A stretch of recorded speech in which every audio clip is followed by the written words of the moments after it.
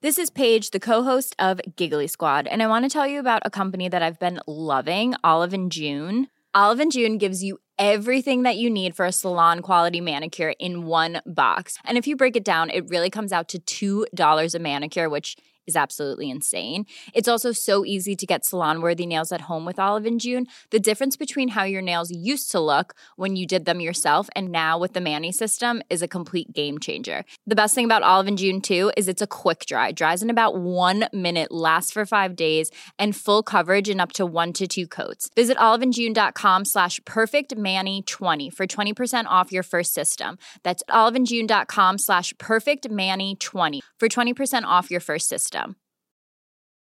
Hi, I'm Daniel, founder of Pretty Litter. Did you know cats tend to hide symptoms of sickness and pain? I learned this the hard way after losing my cat, Gingy. So I created Pretty Litter, a health monitoring litter that helps detect early signs of illness by changing colors, saving you money and potentially your cat's life. Pretty Litter is veterinarian developed, and it's the easiest way to keep tabs on your fur baby's health right at home. Go to prettylitter.com and use code ACAST for 20% off your first order and a free cat toy. Terms and conditions apply. See site for details. Hello, I'm Freddie Sayers and this is Unheard. Back in March, everyone's world suddenly changed. From this evening, I must give the British people a very simple instruction. You must stay at home.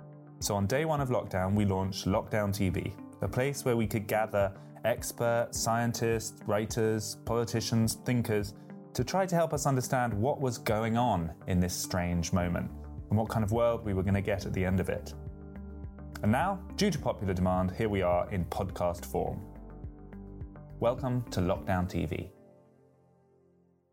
So we talk a lot about science, we talk a lot about philosophy and even politics on this channel. Well, our next guest is kind of the fusion of all three of those disciplines.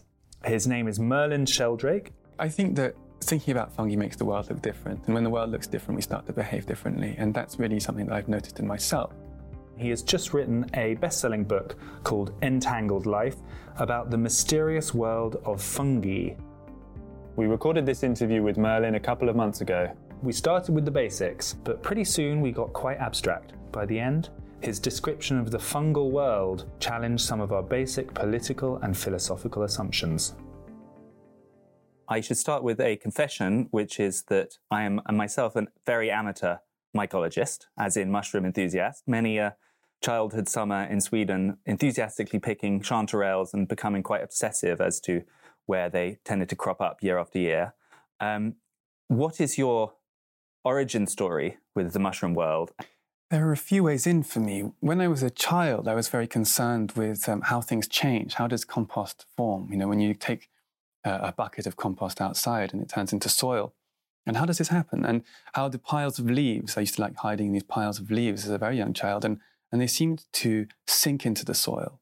And so I became interested in this process of decomposition that seemed to happen out of my sight, and yet so noticeably at the same time. And so the more I thought about the organisms that decompose the world, and the more questions I asked about these organisms, the more I always led to these mysterious fungi that seem to oversee so many of these natural transformations. So that was one way in. Mushrooms, of course, another, because they're so striking. And I used to grow mushrooms as a child, and you can almost watch them grow. They grow so fast, and that was always a thrill. And then the subject of symbiosis, which I became more and more interested in as I studied biology, and the ways that organisms have found to live together in very intimate circumstances. And so when you think about symbiosis and the history of symbiosis, you can't go for long without running into fungi, who are major players in some of the big blockbuster symbiosis that have really shaped life on the planet. As that was what took me into my interest in symbiosis between plants and their symbiotic root fungi. So you've spent years now. You've been in Panama, you've been in Sweden, you've been researching the fungal world. Let's start with the basics for our audience. So what we think of as mushrooms, which are basically the visible fruits of a fungus, is actually only the tip of the iceberg. And actually, there are these whole things called mycelial networks, which are everywhere in the soil underground. Give us the kind of intro course on that. Yeah, so when we think of fungi, we normally think of mushrooms, which, as you say, are the fruiting bodies. equivalent to apples on a tree. But most fungi live most of their lives as mycelial networks, which are branching, fusing networks of tubular cells. And these mycelial networks are how fungi feed. So fungi don't do as animals do and put food in their bodies. Fungi put their bodies in their food. And mycelium is the most efficient way to do so. And so they can explore, they can burrow into wood or animal bodies or the soil and navigate the cluttered obstacle course of the soil or burrow into solid rock. All these different ways that fungi feed, and this is all how mycelium is their feeding habit. It can actually do quite a lot more than we would necessarily realize, these networks. There's a sense in which they communicate, they move material around themselves. Tell us about what these networks can actually do. Yeah, they're astonishing. They can navigate labyrinths, find the shortest path between 2 points in a maze. You can watch them nosing around microscopic labyrinths. It's kind of amazing to see. They have very efficient ways of searching space. You can take a fragment of a network and it would regenerate into an entire new network, meaning that these fungal individuals, if you're brave enough to use that word, are potentially immortal. One network can fuse with another network entirely to form a much larger network. And so there are many ways that these organisms challenge our animal imaginations. So you talked about fusing of networks. This idea, I'm not sure I pronounced this right, but this idea of mycorrhizal network. Mycorrhizal, there we go, which is essentially different networks linking together, which can even connect plants together via this fungal network. Well, yeah, it's easiest to think about it in historical terms. So in earliest days of plant life on land, these algal ancestors of land plants, little puddles of photosynthetic tissue sort of washing up onto the soggy shores of lakes and rivers. And these algae were not very well adapted to life on land, which was scorched and desolate and generally difficult compared to the nutrient broth that they'd been soaking in before. So they had this new challenge to deal with, which is how to acquire nutrients, minerals from the soil and water from the soil. And fungi were really, they're experts at this today, and they were experts at it then. And so an alliance began between these algal ancestors of plants and these fungi. And fungi behaved as the root systems of these ancestors of plants for the first 60 million years of their life on land. And so today, this still happens. And so 90% of plants depend on these root fungi to scavenge in the soil and to find mineral nutrients, which they exchange with the plants for sugars that they produce in photosynthesis. And so all plants, almost all of them, depend on these fungi. And these fungi are promiscuous. So one fungal network can connect with multiple plants, and one plant can connect with multiple fungal networks. And so this is what we mean by the Wood Wide Web. These shared overlapping networks of symbiotic fungi linked in trading relationships with plants. So this so-called Wood Wide Web, it's essentially a kind of underground network that we don't see, we don't think about very much, but which is actually connecting all of these organisms together, and fungi are pretty much at the heart of it. Yeah, so fungi form these literal connections between organisms. And in the Wood Wide Web, we see this social network between plants mediated by these fungi. And the Wood Wide Web itself is a kind of affectionate term. It's a convenient metaphor, but perhaps too convenient. Because when we use it, it's easy to think about the plants as the routers, the equivalent of the routers in this network, and the fungi as the cables that link them together. In doing so, the fungi kind of recede from view. They become quite passive in this metaphor, but actually they're very active parts of the picture. They can redirect the flow of material around themselves, branch, fuse, form new relationships with different plants. So the Wood Wide Web it takes us so far, but only so far. The network is the brain, and the kind of units that it connects are almost the kind of incidentals, or they are sort of secondary to it in some way. And one example of that were these ants that you told us about, where essentially the fungus seems to take over these ants completely and control them. Tell us about that. So this is just one example. There are many, many different types of fungi which have arrived at this evolutionary conclusion independently. And so fungi don't have twitchy, muscular bodies, the ability to walk, bite, or fly. And so to spread their spores, many of them have worked out how to commandeer an animal body and to puppet its behavior to achieve some fungal end. And the end is spreading the fungal spores. And so the carpenter ants that you mentioned, this is one very well-studied example. There's a fungus called Ophiocordyceps. And this fungus, it grows into ants and it starts to wind its network through their bodies. And it produces chemicals which alter its behavior. And the ant's instinct is to stay low in the dark, in safe, relative safety of the forest understory. But when possessed by this fungus, it's compelled to climb up. It becomes fascinated with height. It's a syndrome known as summit disease. And the ant climbs up plant stalks. And at a certain height, which is the optimal height for the fungus to fruit, the ant is compelled by the fungus to bite onto the vein of a leaf. And this is known as its death grip. And then the fungus will run through the rest of its body and eventually will sprout a stalk out of its head.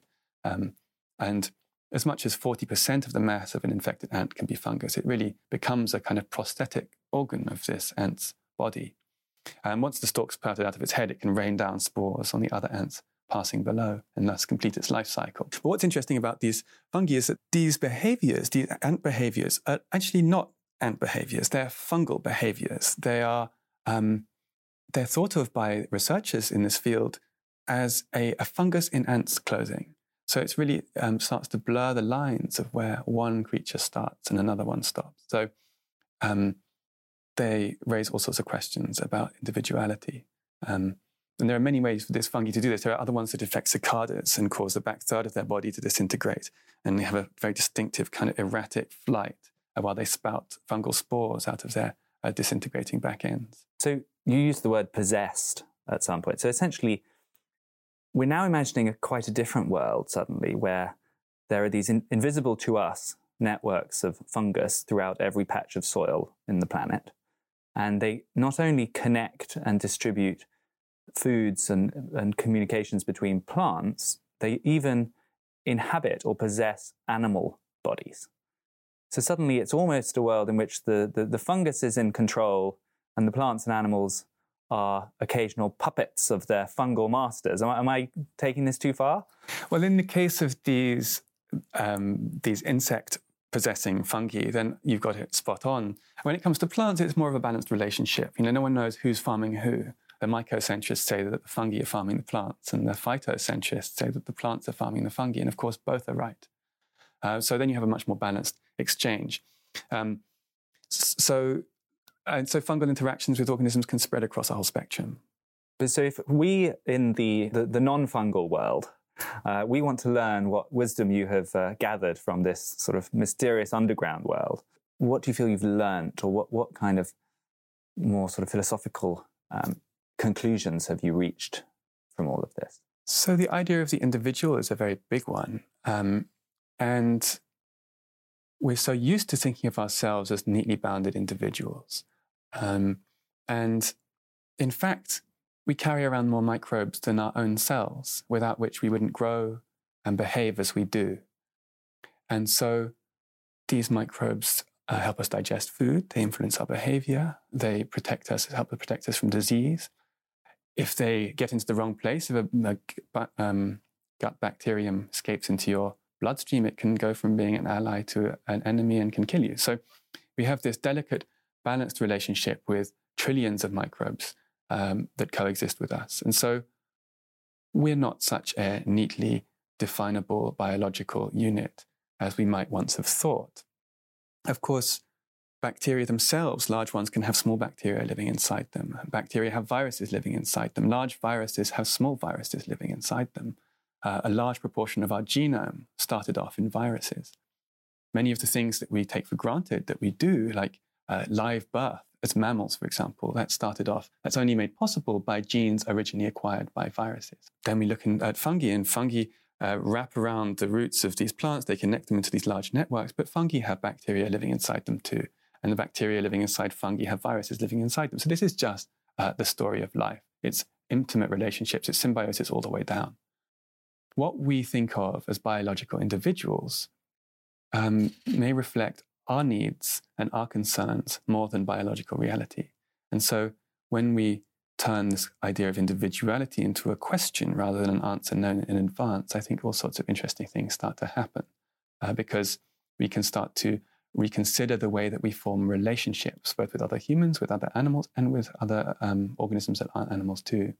And so for me, this has been a very big line of inquiry and a line of questioning that has arisen through my study of fungi. So it almost sounds, your father is famous for a phrase, morphic resonance, Rupert Sheldrake. How does it relate to that, do you think? I mean, this is a science book, this is about a particular type of organism, but it also remembers some of that slightly more mystical atmosphere. How does it relate to ideas like morphic resonance, do you think?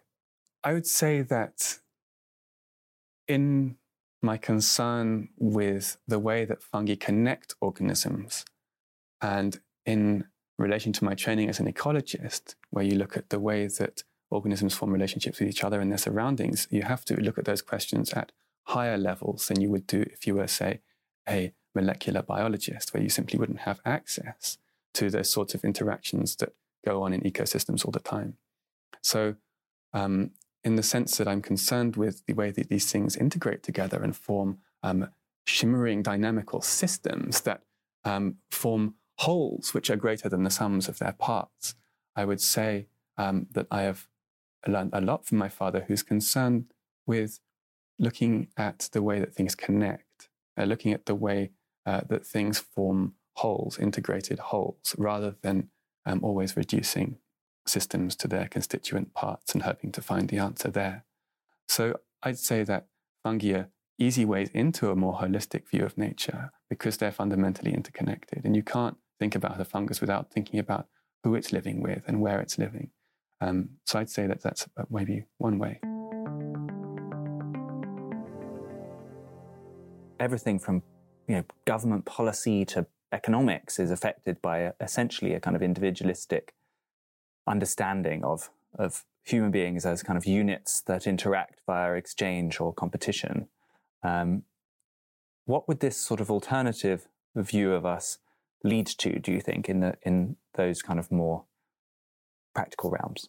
I think we could learn to soften the boundaries of ourselves and to think of our bodies as made up of lots of nested cells. So if you think about your body as a community of cells which are working together cooperatively to produce this large differentiated organism, which is you, and then all the microbes which are living together with your community of cells doing that, you have all these different levels of selfhood, levels of tissues accomplishing certain tasks, of microbes working with other parts of your body to accomplish certain tasks. And maybe if we could soften the boundaries of ourselves, or at least think about the way that selfhood might be a question rather than an answer known in advance, we might start to reevaluate our relationships. It's by imagining ourselves as neatly separable from each other and from the more than human world that we justify exploitation of the natural world or as other people. And so it strikes me that if we could reevaluate those relationships that we form, the way that we form those relationships, we might end up in some more perhaps responsible places with regard to the ecosystems that sustain us. If we see the ecosystem that sustain us and these flows of nutrition and energy that pass between us and the ecosystems, if we see ourselves as part of these systems, which of course we are, then it becomes harder to justify pollution or justify an extractive behavior that would sabotage a biogeochemical cycle on which we depend. I mean, obviously at the moment, we are in the middle of this pandemic. The people are thinking about viruses a lot. Other diseases are caused by fungi. How have you experienced the past 6 months as a microbiome expert? Do you feel like the kind of conversation around this disease and around how we should understand it has been wise? Well, it's a very interesting period because this narrative that we're in charge and we're in control and that large organisms with us at the top of that hierarchy are the clever ones, or at least the ones who know what's going on and have the ability to change the course of their lives, has been diluted somewhat because this invisibly small entity, a virus, You should celebrate yourself every day, but some days you should celebrate with jewelry. Whether you want to commemorate an unforgettable moment or just bring some added sparkle to your collection, Blue Nile can offer you expert guidance and a wide assortment of jewelry of the highest quality at the best price. Go to BlueNile.com today and experience the ease and convenience of shopping Blue Nile, the original online jeweler since 1999. That's BlueNile.com. BlueNile.com. Hey, it's Ryan Reynolds, and I'm here with Keith, co-star of my upcoming film, If, only in theaters May 17th. Do you want to tell people the big news?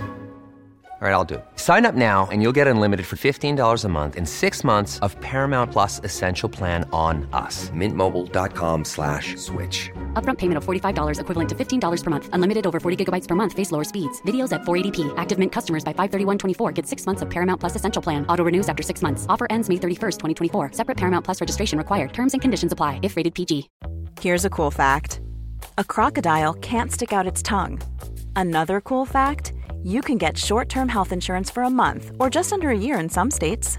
United Healthcare short-term insurance plans are designed for people who are between jobs, coming off their parents' plan, or turning a side hustle into a full-time gig. Underwritten by Golden Rule Insurance Company, they offer flexible, budget-friendly coverage with access to a nationwide network of doctors and hospitals. Get more cool facts about United Healthcare short-term plans at uh1.com. Hiring for your small business? If you're not looking for professionals on LinkedIn, you're looking in the wrong place. That's like looking for your car keys in a fish tank. LinkedIn helps you hire professionals you can't find anywhere else, even those who aren't actively searching for a new job but might be open to the perfect role. In a given month, over 70% of LinkedIn users don't even visit other leading job sites. So start looking in the right place. With LinkedIn, you can hire professionals like a professional. Post your free job on linkedin.com/people today. It's not considered by many to be even alive. Has interposed itself between us and our ambitions, and has caused our systems to grind to a halt. So I think there's a humility which I've felt, which I've noticed very much in people who study microorganisms, because it becomes very clear when you study microbes that these organisms have been here long before large animals. They'll be here long after large animals have gone. It's really the history of life is a history of microbes, and we're passing through. I would say that, yes, there's been a humility in a sense, but there's also been very much a kind of idea that it could be controlled by different government policies and so on. And the conversation has been a lot about, which country has had the best policy and how it should best be directed. And essentially, if virus does well, it's considered a sort of byproduct of whoever's in charge, whilst by your account, we may be much less in charge of even a pandemic like this than public policy experts like to say. Yeah, as you say, we've been thinking about this as a kind of test for governments. And of course, if we were really concerned with dealing with this pandemic and future pandemics, which are the more long-term worry and are inevitable, we would stop doing the things that we're doing to make pandemics very likely. And we're doing a lot to make pandemics very likely, whether it be deforestation, all sorts of habitat destruction, which forces animals into different kinds of contact with humans and encourages these zoonotic leaps of viruses, or whether the liberal use of antibiotics in farming, which is a surefire way to breed new bacterial superbugs. So obviously governments need to be working with this current pandemic, but if those in power are really serious about dealing with these threats in the future, then we would start to reevaluate some of those destructive practices. The whole kind of atmosphere of your book and what you're saying now it's almost a rebuke to scientism or an overly mechanistic view of the universe that I think potentially people are guilty of in fields as wide as agriculture and economics and politics. These are ideas that have been around since pretty much the Enlightenment, kind of reached a sort of dominance now. Any kind of critique of a purely scientific view of the world, at least a sort of mechanistic scientific view of the world, gets a lot of criticism in return, that it's either being irresponsible or that we are sort of, we're becoming sort of anti-science if they raise any questions about that method. How do we kind of strike that balance between respecting the benefits and the huge advances of science while still being cognizant of its deficiencies? Yes, so the mechanical philosophy arose as a movement in the 17th century as a way to make it easier to do experiments. If we can envisage the natural world mechanically, it makes it easier to intervene mechanically and to think about cause and effect in these mechanical terms. So it started as a metaphor, and these are still metaphors, these machine metaphors we use to understand the natural world. Of course, machines are built by humans, organisms grow. And so mechanistic perspectives have helped make countless discoveries of life-changing importance. And I wouldn't suggest for a moment that we abandon them entirely, but perhaps we could enlarge our stock of metaphors and populate our descriptions with those borrowed from other places, so that we don't forget that these organisms are living beings engaged in lives that we struggle to understand. There's almost a kind of read across to politics in this as well. One of the controversies that you come back to a few times, which I thought was interesting, is whether the kind of symbiosis you describe between plants and fungi, where they're essentially kind of exchanging nutrients and behaving in a kind of almost economical context, whether it is truly a selfish, each plant or microbiome out for themselves arrangement, or whether it's some sort of more concern for the greater whole. You don't fully come down on either side, I would say, on that. But tell us about what you found and where your thinking has gone on that. Yes, so when you're looking at these shared fungal networks, the World Wide Web idea, and you can have nutrients passing between plants, it presents a riddle for mainstream evolutionary theory, which struggles with the concept of altruism, because if an individual organism helps another organism at a cost to itself, then that organism will survive more readily than it, and its altruistic genes will not make it into the next generation, and so will eventually be weeded out. So there are a number of ways around this problem of altruism, and one is that organisms can help other organisms if they're kin. And so there are some experiments that have shown, indeed, that plants that are related to each other exchange more nutrients than those that are unrelated. So we might see some kind of kin selection going on in this plant World Wide Web world. But the quickest way around the problem is to flip the perspective. And so if you think about a plant, when material passing from one plant to another, you think, well, why would this plant help its neighbor at a cost to itself? You end up in the altruism trap. But if you flip the perspective and you think about this fungus which has a portfolio of plant partners, and it, in the interest of the fungus, to keep these plant partners alive. And if one dies, then the fungus has others that it can survive on instead. So if you see it from a fungal point of view, passing these nutrients to equalize the resources within this small part of the community, you don't end up in an altruism problem. So this is the way that people have been thinking about it in the research community. I mean, there are passages where you're describing these sort of various nutrients and how the price, as it were, goes up or down depending on the scarcity in different parts of these underground networks, which sounds like a sort of capitalist dream, a sort of finally proof that the underground life is behaving in a kind of Adam Smith market way. But then at other times, as you say this is underground socialism in action, and actually, that all of them are having kind of care for the whole in order to survive. So essentially, it's both. So as is always the case with the study of symbiosis, these lessons that we hope to extract from the natural world tell us as much about ourselves as the natural world that we're trying to describe. And it's a very common thread in the history of the study of symbiosis. These relationships have always been conceived of in human terms. The study of symbiosis behaves as a kind of prism through which our social values are refracted. And it's one of the most interesting things about the history of this branch of science.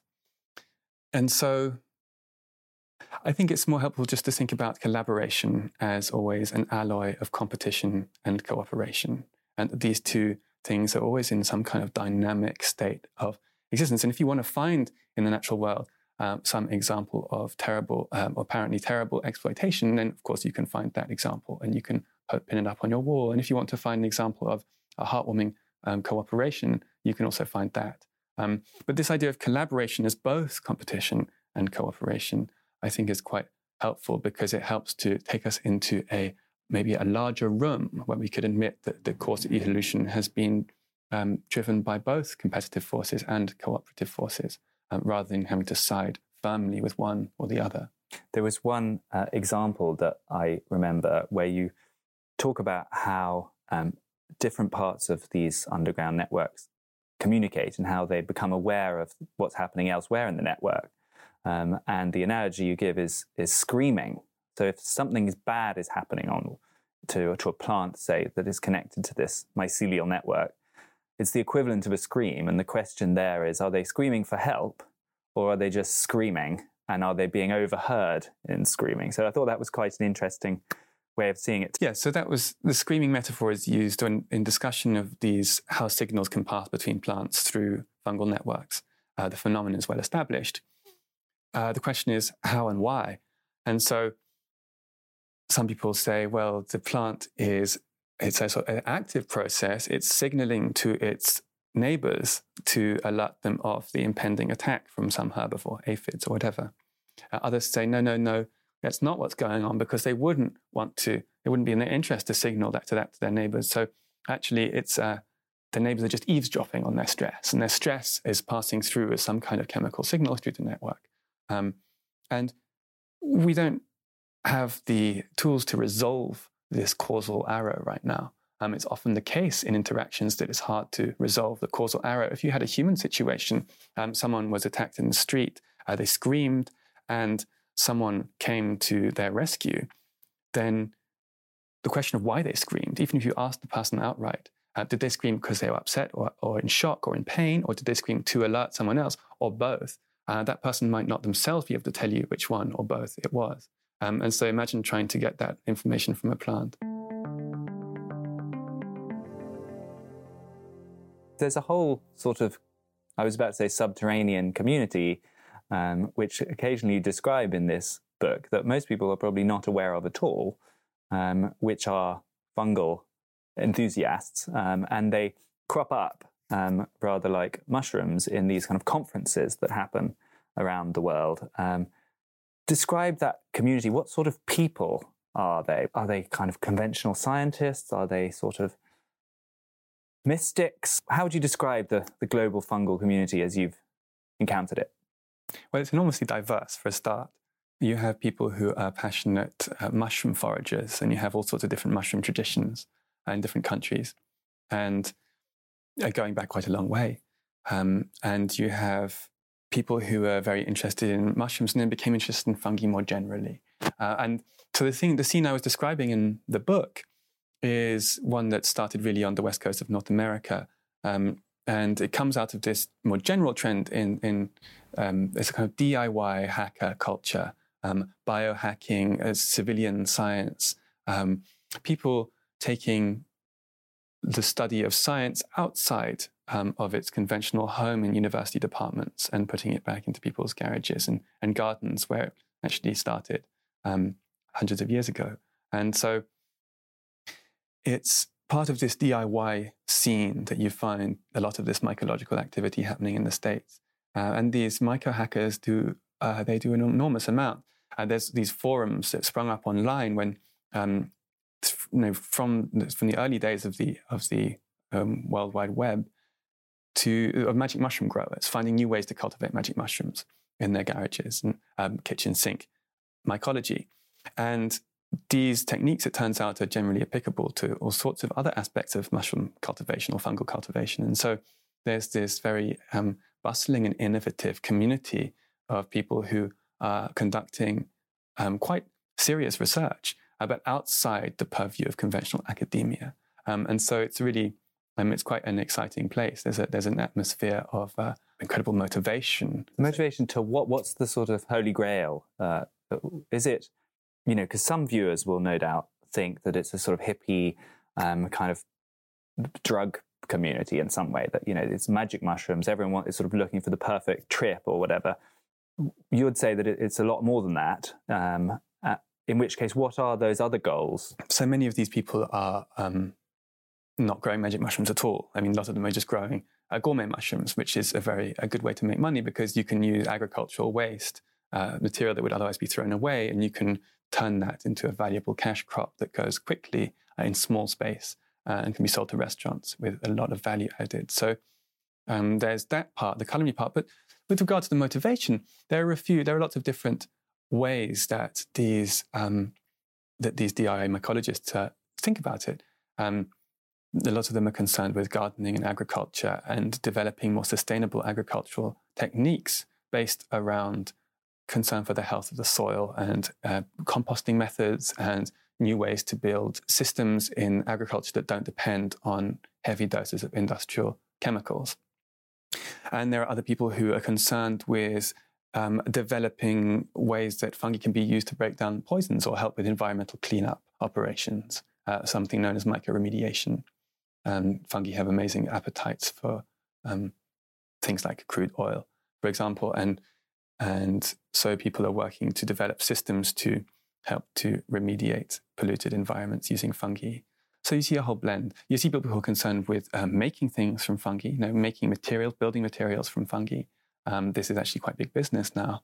And Dell is shipping thousands of servers a year in fungal materials, fungal packaging. IKEA are in the process of reimagining their entire packaging market to incorporate fungal packaging. So there's all sorts of fungal applications, and you see all of these converge in quite a polyphonic way in these mycological hacker scenes. Because you find, at least here in the UK, I find even in the kind of mushroom context, there is a weird aversion to it. You talk about some societies being kind of mycophiliac or mycophobic. I would say the UK is predominantly a mycophobic culture, at least compared to Sweden. Certainly, if you stop to pick a mushroom in the UK, you quite often might be stopped in your tracks. People say it's a toadstool, stay away.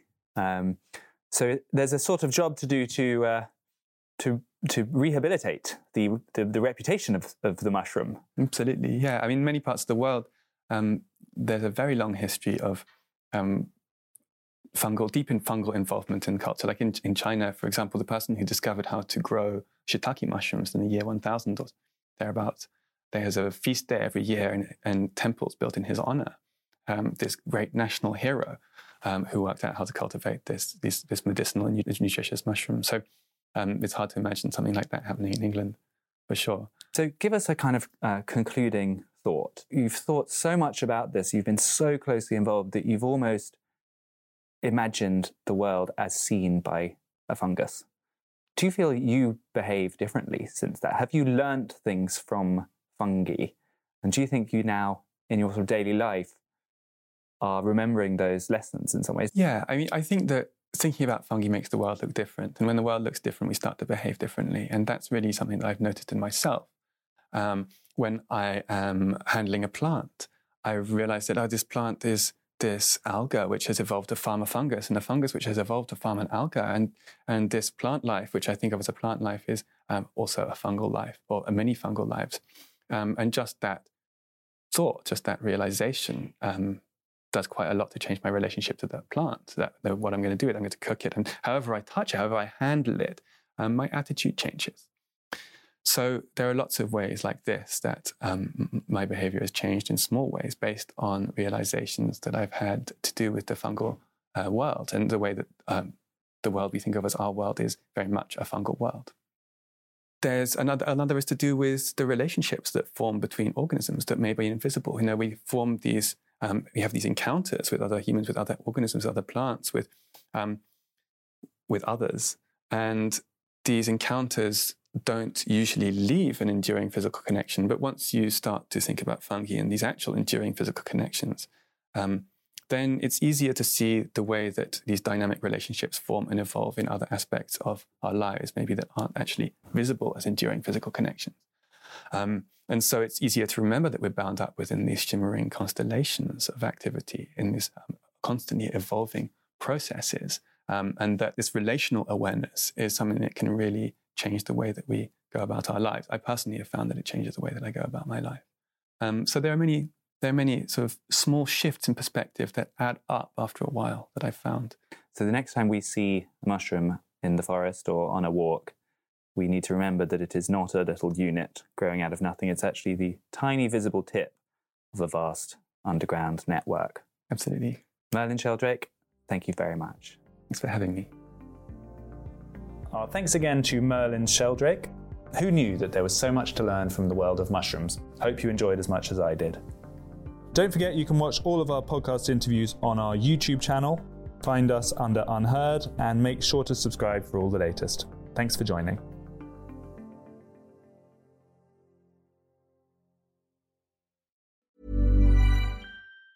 Even on a budget, quality is non-negotiable. That's why Quince is the place to score high-end essentials at 50 to 80% less than similar brands. Get your hands on buttery soft cashmere sweaters from just $60, Italian leather jackets, and so much more. And the best part about Quince, they exclusively partner with factories committed to safe, ethical, and responsible manufacturing. Elevate your style without the elevated price tag with Quince. Go to quince.com/upgrade for free shipping and 365-day returns. Hi, I'm Daniel, founder of Pretty Litter. Did you know cats tend to hide symptoms of sickness and pain? I learned this the hard way after losing my cat, Gingy. So I created Pretty Litter, a health monitoring litter that helps detect early signs of illness by changing colors, saving you money and potentially your cat's life. Pretty Litter is veterinarian developed, and it's the easiest way to keep tabs on your fur baby's health right at home. Go to prettylitter.com and use code ACAST for 20% off your first order and a free cat toy. Terms and conditions apply. See site for details. Even when we're on a budget, we still deserve nice things. Quince is a place to scoop up stunning high-end goods for 50 to 80% less than similar brands. They have buttery soft cashmere sweaters starting at $50, luxurious Italian leather bags, and so much more. Plus, Quince only works with factories that use safe, ethical, and responsible manufacturing. Get the high-end goods you'll love without the high price tag with Quince. Go to quince.com/style for free shipping and 365-day returns.